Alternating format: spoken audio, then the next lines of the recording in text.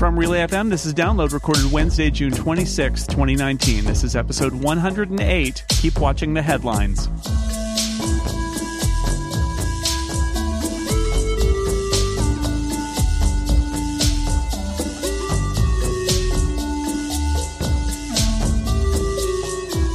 Welcome back to Download, where we cover the most interesting technology stories of the week. I'm Jason Snell, and I'm joined by somebody you might know, you might recognize. It's Stephen Hackett. Hello. Hello, Jason. Welcome. You were here part of the time, and then you got kicked out last time. I think that's how that worked. And then I was brought back, which frankly is a little rude. I mean, after you cut somebody loose, but you get that cool. You got that cool sound effect when you came. I did. And went, It took me several days to physically and sort of like emotionally recover, but now we're back. Okay, and it's just us this week. It's just the whole us. Time. It's just us. So we might as well get to it. Top stories of the week. I think the big story this week, really, if you look at the news, partially because there's not a lot going on, and partially because I was on the Tech Meme leaderboard for a while, which was great. Is Apple released its public betas of macOS Catalina, iOS 13, iPadOS 13, all the public betas, all the great betas, and it's a little surprising. 3 weeks after WWDC, it is essentially the second developer beta, and they just said, "Hey, everybody in the public, come and get it." And there's a lot of interesting features in here. You know, we've kind of detailed them. We went over a lot of them in our discussion at WWDC with John and Shelley. But, you know, it does seem kind of early. Like, what do you think Apple's rationale is in going so early with these public betas, especially since they said July? They didn't promise anything in June. Yeah, I don't know. I've been thinking about that all week because it is early. Usually the public beta is like Dev Beta 3 or maybe even 4. Maybe they thought they were in a state that the public get their hands on it. I disagree with that. They're pretty rough, especially Catalina.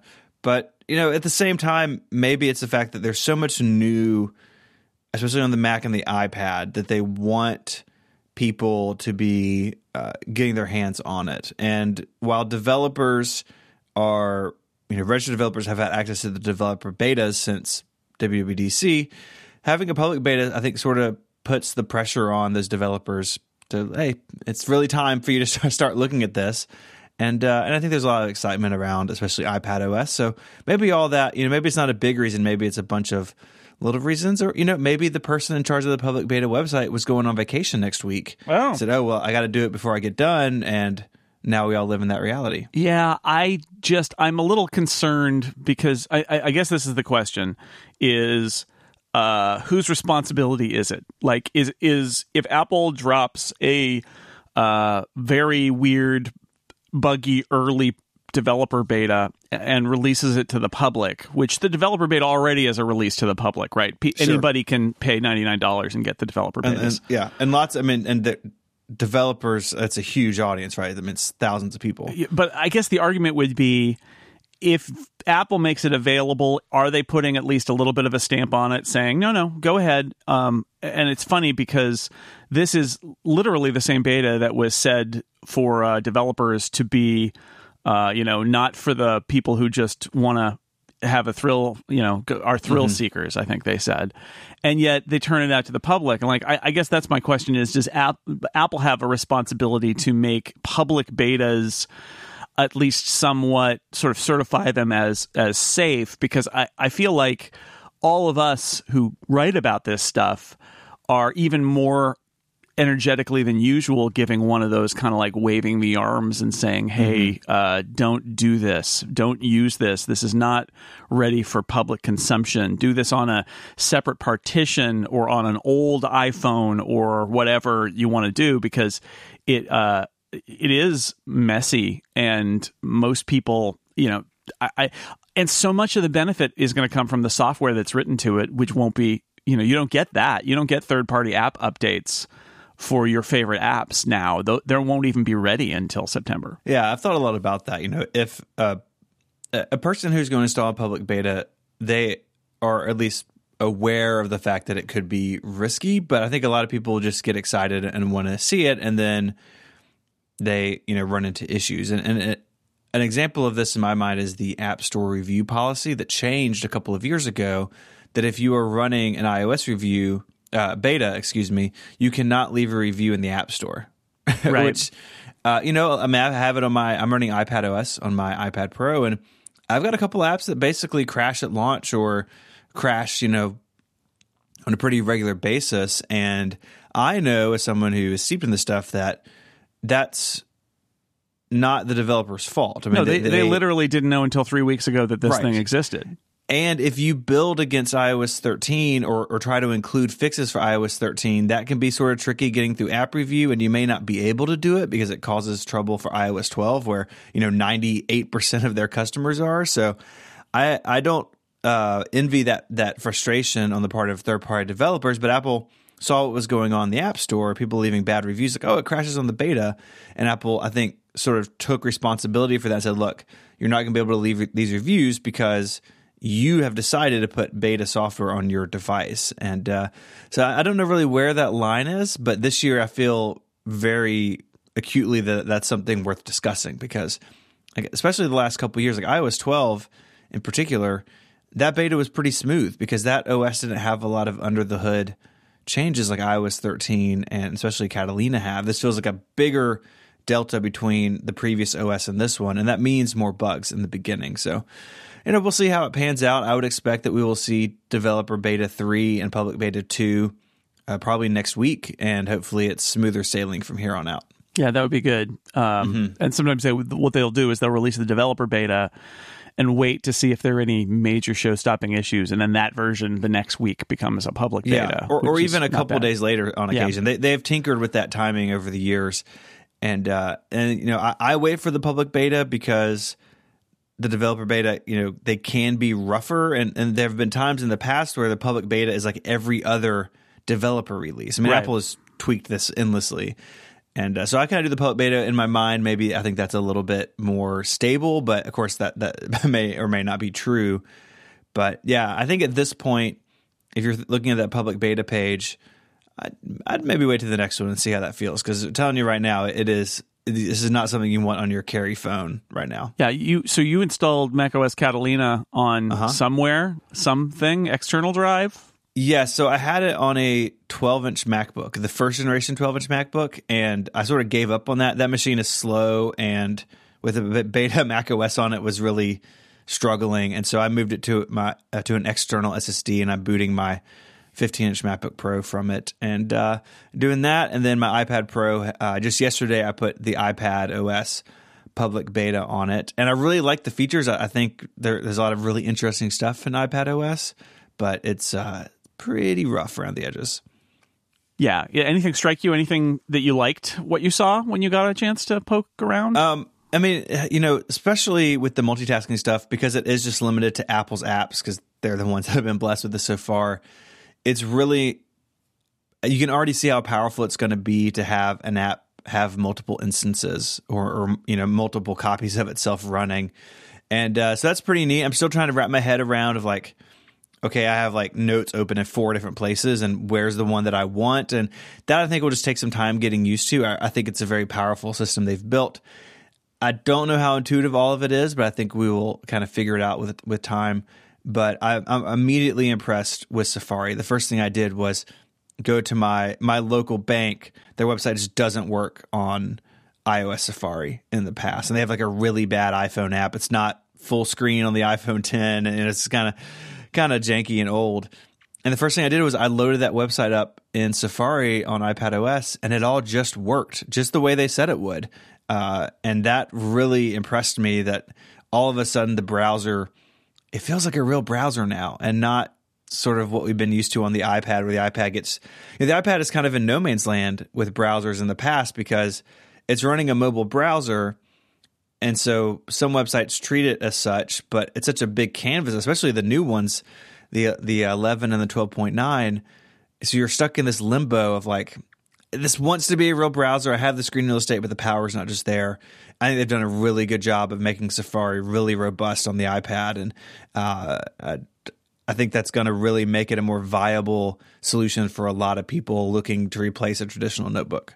Yeah, I agree. I'm very happy with that too. It's still got its quirks, but then again, it's a beta. and I think it's going to get a lot better. But I was in Google Sheets this morning in my web browser, which was pretty great because there's some stuff you can do like copying and pasting from the keyboard that you can't do in the app, which is so sad. And yet that's where we are. Maybe it will spur Google to make better iPad apps, or maybe it will make Google give up on making iPad apps. I don't know. I can't decide which one that's going to be. It's hard to tell. Another story I wanted to bring up before our break is this Bill Gates video. He spoke to a venture capital firm, and they posted the video, and he goes into some of the details of calling it what it is, which is like Microsoft had the opportunity to extend its PC near monopoly to mobile, and it missed, and it let Google in the door. And what he says is, it's very tricky for platforms. These are winner-take-all markets. It really is winner-take-all. If you're there with half as many apps or 90% as many apps, you're on your way to complete doom. And then this phrase is amazing. There's room for exactly one non-Apple operating system. And what's that worth? $400 billion that could be transferred from Company G to Company M. Or in this case, Company M to Company G, I suppose. Yeah. It is. He's just laying it out there, and it's not something that we don't already know. Although the idea of one non-Apple operating system, when you think about it, is kind of hilarious because it's very funny way of saying it. Yeah, and it's not wrong. Like, there's going to be Apple's going to be over here with their thing, and they're going to have a very profitable business, and they're going to be doing fine. And then there's going to be this other thing that everybody else in the world uses on all sorts of hardware, and that was Windows, and that is Android, not controlled by Microsoft. And I find this story interesting from a couple of angles. The first one you just touched on, the sort of the OS story here, where Apple is really the only company that made the move from desktop to mobile, right? Microsoft failed, as Gates talks about here. Yep. And kind of like with refreshing honesty, I would say. I like kind of his remarks on this. Yeah, and he doesn't call out Steve Ballmer, who was running the show at this point. I mean, Bill Gates was the chairman and all of that, but like he takes a little more credit for like, we at Microsoft failed here. He's not trying to throw Steve Ballmer under the bus, but that is, his hand was on the wheel when this happened. Google, on the other hand, so Microsoft went from the desktop and never made the jump, or hasn't made the jump yet. And Google was never on the desktop. They started mobile. Now, of course, they're playing with Chrome OS and stuff. But Apple's the only one that is on both sides of that divide. And that's really interesting if you think about the history of it, where Microsoft was so dominant in the 90s and Apple just had this little scrap of the market, and they were able to claw back from that. And now they're on sort of, again, both sides of the divide. So I find that really interesting, and I don't think I've actually considered it from that angle before reading Gates' comments on it. That Apple is unique in that, where they're sort of in both arenas.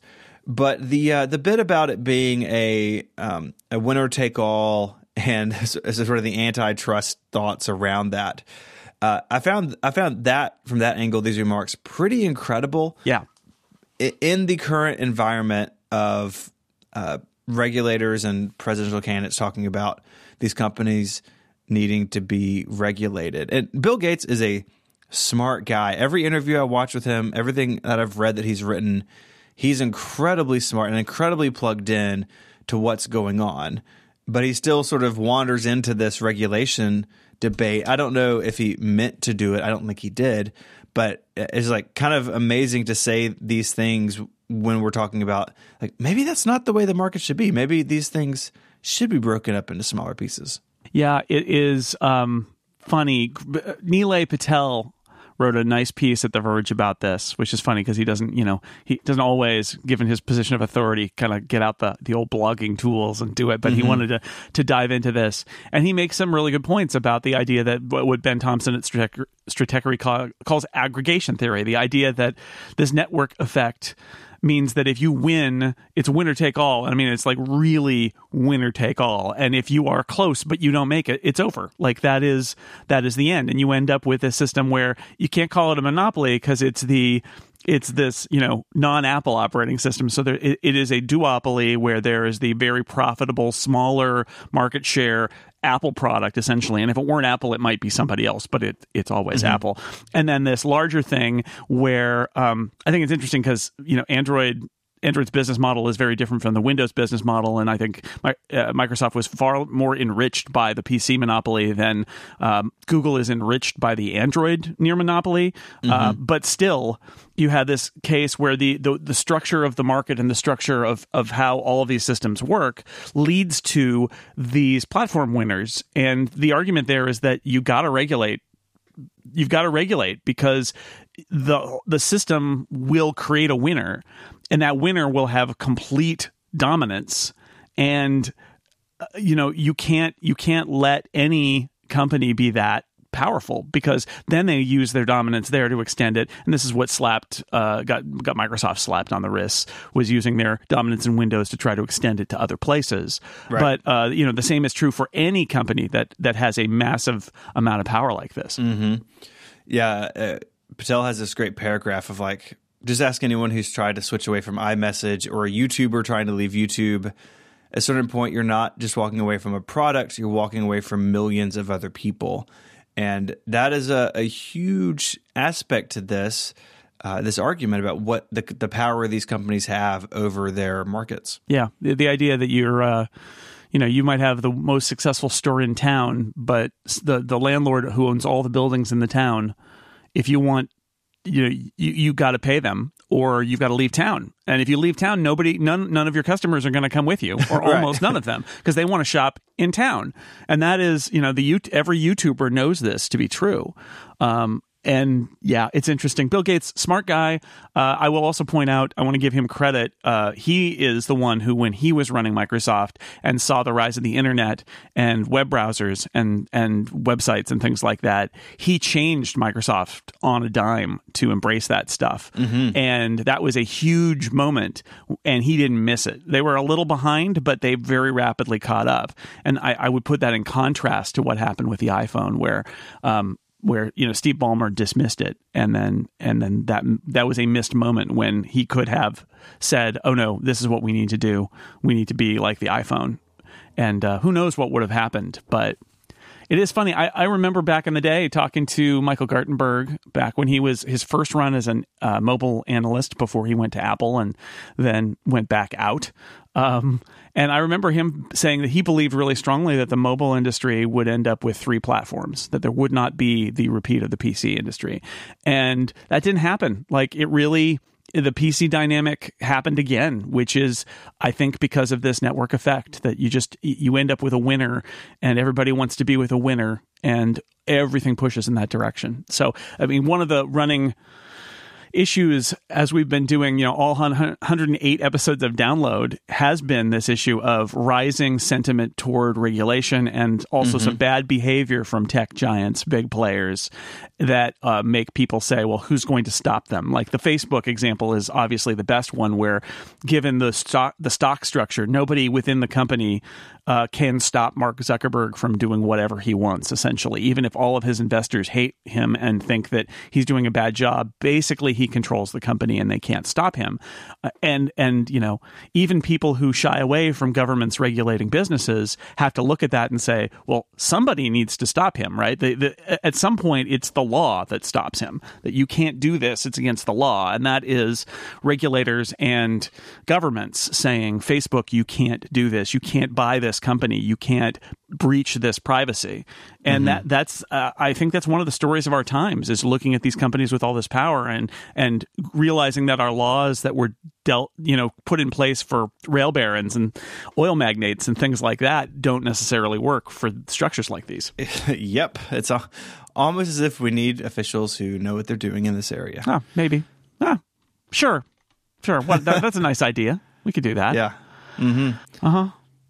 All right, we should move on to other stuff. But first, let me tell you about our sponsor. We have one sponsor this week. This episode of Download is brought to you by our friends at Smile and their product, Text Expander. Text Expander lets you insert words, phrases, forms, templates, and more with just a couple of clicks everywhere you type. And this means you can get control of your time and your productivity. If you find yourself answering the same email questions every day with the same phrases, you know what you should do is that should be a text expander snippet. And then you type a couple of letters and the whole answer comes out.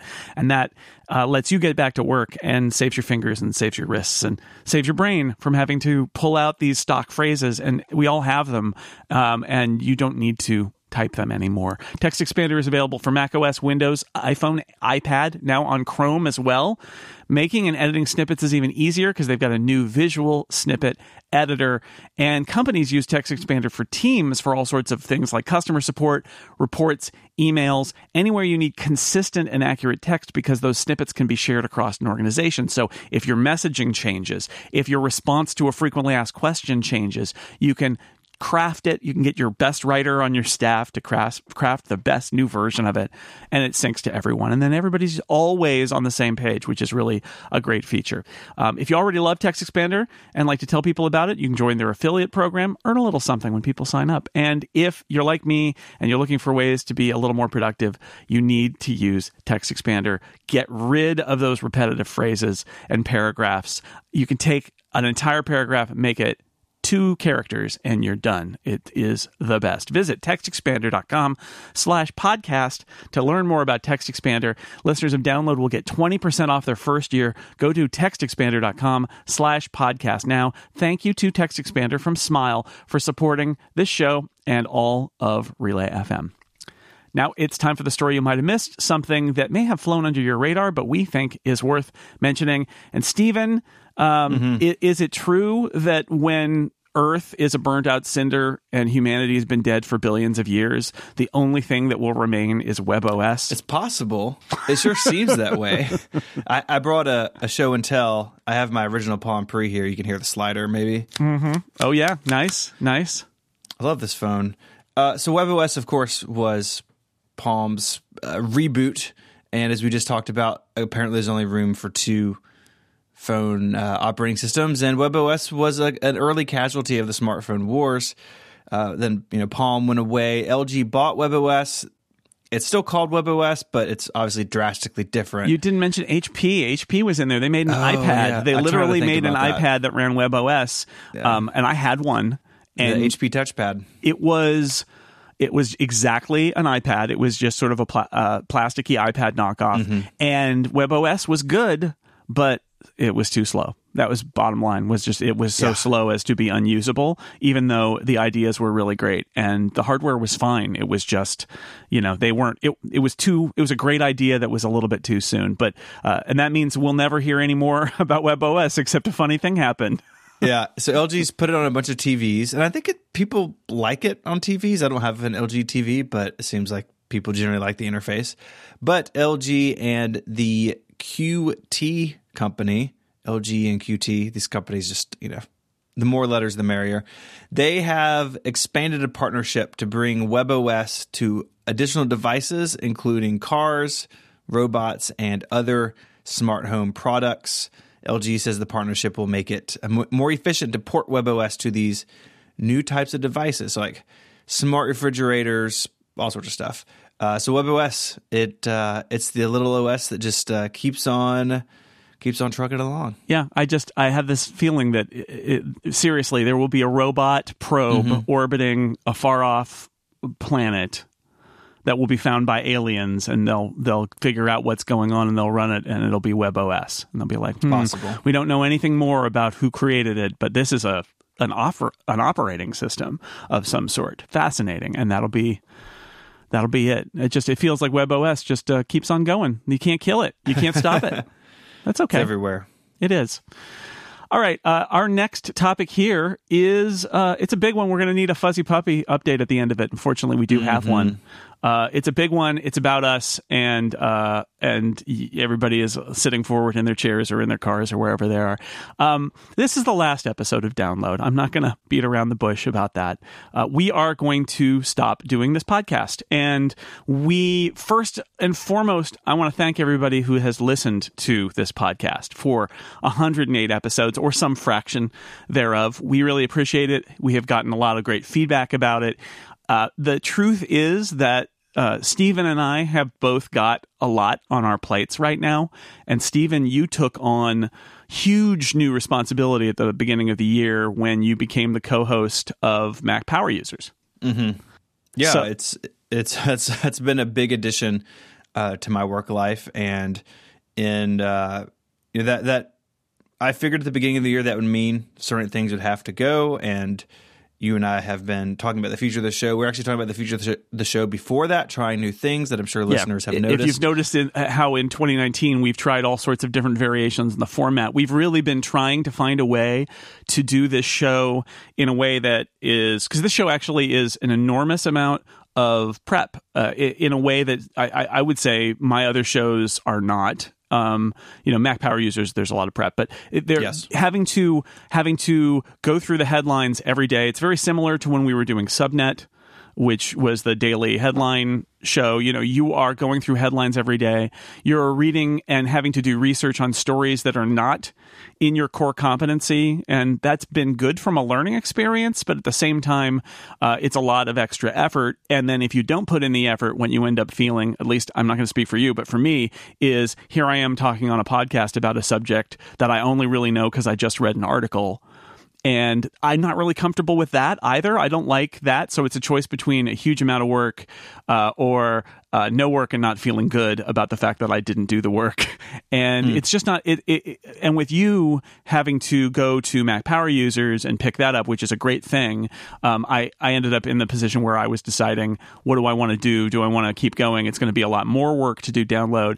And the truth is, if this was an enormous hit, we would find a way to do it, but it's fine. It's a good audience size. I'm not going to say anything bad about it. It has gotten a listenership, but the combination of the listenership and the much greater amount of work that goes into it while we've got other things going on, I think it all just kind of, we've spent the last 6 months trying to find a way to make it work at a level that would work for us. And I think the truth is, we realized a couple months in that it wasn't going to work. Yeah, I think all that's fair. And that doesn't mean you and I aren't going to be able to talk tech. No, that in fact, that was my other reason for thinking that I would step away and not do this anymore is I have found myself over the last few months having a lot of conversations on podcasts where I have lost track of exactly where I said something about technology because I have multiple weekly general-ish tech podcasts. Mm-hmm. And that's the other part of this is that it just feels like there's too many of them and I'm spread too thin that way. And I want my focus on Upgrade especially to be greater. And also I do the podcast with Dan Morin for Six Color subscribers, and having another one where I'm either saying the same things or referring to my statements in previous podcasts. I feel like it's a little bit too much. But you and I, not only do we do Liftoff together where we talk about space stuff, but it just feels like we will pop up here and there on one another's podcasts and a part of the whole Relay FM family of podcasts. And I'm sure that will continue. Yeah, absolutely. Yeah, in fact, one of the great pleasures of rejiggering download this year has been trying to do that segment up at the top where it's just you and me talking over some tech headlines, and that's been fun. And I would say more tenable than some of the other scenarios. But the other thing is the people that we have had on this podcast, and part of the premise of Download has been the guests. And while it is a lot of work to book guests every week, it has been great to have the guests that we've had. And before we went, I also wanted to thank them. Obviously, Lisa Schmeiser and Carolina Milanese, who are our top frequent guests and are fantastic. And I hope that we will hear more from them in podcasts in the future. But also Flo Ion, Shelley Brisbane, Natalie Jarvie, Megan Maroney, Devendra Hardawar, Shahid Kamal Ahmad, Micah Sargent, Christina Warren, Michael Gartenberg, who I mentioned earlier, Andy Anatko, and the list goes on. Those are sort of some people who've been on 5 or 6 and up times. A lot of people, a lot of voices you haven't heard before on Relay, some of whom became Relay hosts after they were on this show, and other people who are doing stuff out there in podcasts or will be in the future that I think are worth listening to. So yeah, it's that part of it. I feel like we did what we intended to do, which was get a lot of interesting people and have conversations with them. And although we are just not capable of doing that going forward, I'm really happy of all the people that we've been able to talk to over the last couple of years. That's really, when I look back on this project, that's what I'm the most pleased with, that we had a broad, diverse set of guest panelists, and a bunch of those people we've spoken to multiple times with on and off the air, and hopefully some of them will continue to be on Relay. I'd love for all of those people to have shows on the network. Yeah. And that is what I will miss the most is getting to talk to some really smart people in different parts of our industry about the news at hand. And I'm gonna need to get Natalie Jarvie on as a guest on Upgrade every now and then to talk about tech media for Upstream, because she's great at that. Yeah, absolutely. So it's sad we're not going to be in your podcast box next week or thereafter, but before we go, we will try to cheer you up with a Fuzzy Puppy update. I will say something about the Fuzzy Puppy update. It is a fun idea, and I'm glad we've kept doing it. I do think it speaks to another thing about doing the show for the last 2 years that you and I didn't anticipate, which is just how grim some of the tech news got. And, the truth is that is part of it, too, is I like how I can focus on some of the areas of the tech industry that I think are fun and good for humanity. And this show, in a good way, but also in a really demoralizing way, has forced me to focus on aspects of the tech industry that are unpleasant and bad for humanity every single week. So much so that we had to create a whole segment to cheer us up, which was the Fuzzy Puppy update. And, I'm aware of those issues, but it's one of those things where in my career, I have a little bit of the ability to choose my areas that I like to cover, and I've always chosen the areas that are sort of like cool new stuff and isn't this interesting, new products, and not, here's a social media network that is destroying humanity. Yeah. Anyway, what I'm saying is a recently adopted puppy disappeared during a car crash in Flagstaff, Arizona. The driver of the car rolled his SUV on Route 66, historic Route 66 in Flagstaff, and had to be airlifted to a hospital in Phoenix. Nobody saw the dog. They were on a cross-country trip. The dog was out of the car. Nobody knew where the dog was. And they airlifted him to the hospital. So it turns out 2 weeks later, they found the dog in the mountains in Arizona. So it had been in the mountains for 13 days. And then they found it, and a humane animal rescue and trapping team found the puppy and got it, and they have reunited it with its owner in Southern California. And see, it turns the thing about the Fuzzy Puppy updates is not just that they're cute, nice stories, but that they often start dark and show you that there's a great outcome, which is one of the things that's good about Fuzzy Puppy updates. Yes. I'm glad everyone is okay and back together. That's right. And Stephen, that is the last Fuzzy Puppy update. Until we launch our new podcast, Fuzzy Puppy Update. No, it's not. Relay. I'm just setting up relay.fm/puppy. Puppy. Sure. Yeah. Anyway, thank you again to everybody out there who has listened, downloaded, and commented and tweeted at us and sent in Fuzzy Puppy stories and all of that. We think you're great. We really appreciate you listening to this podcast. We wish we could keep doing it, but we really can't. And that's the bottom line here. We have to move on.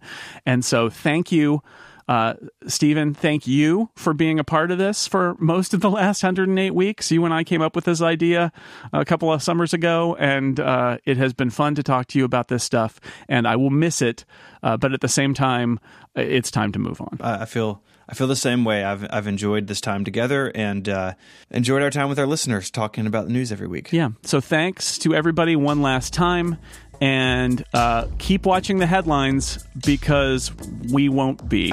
Thank you, everybody.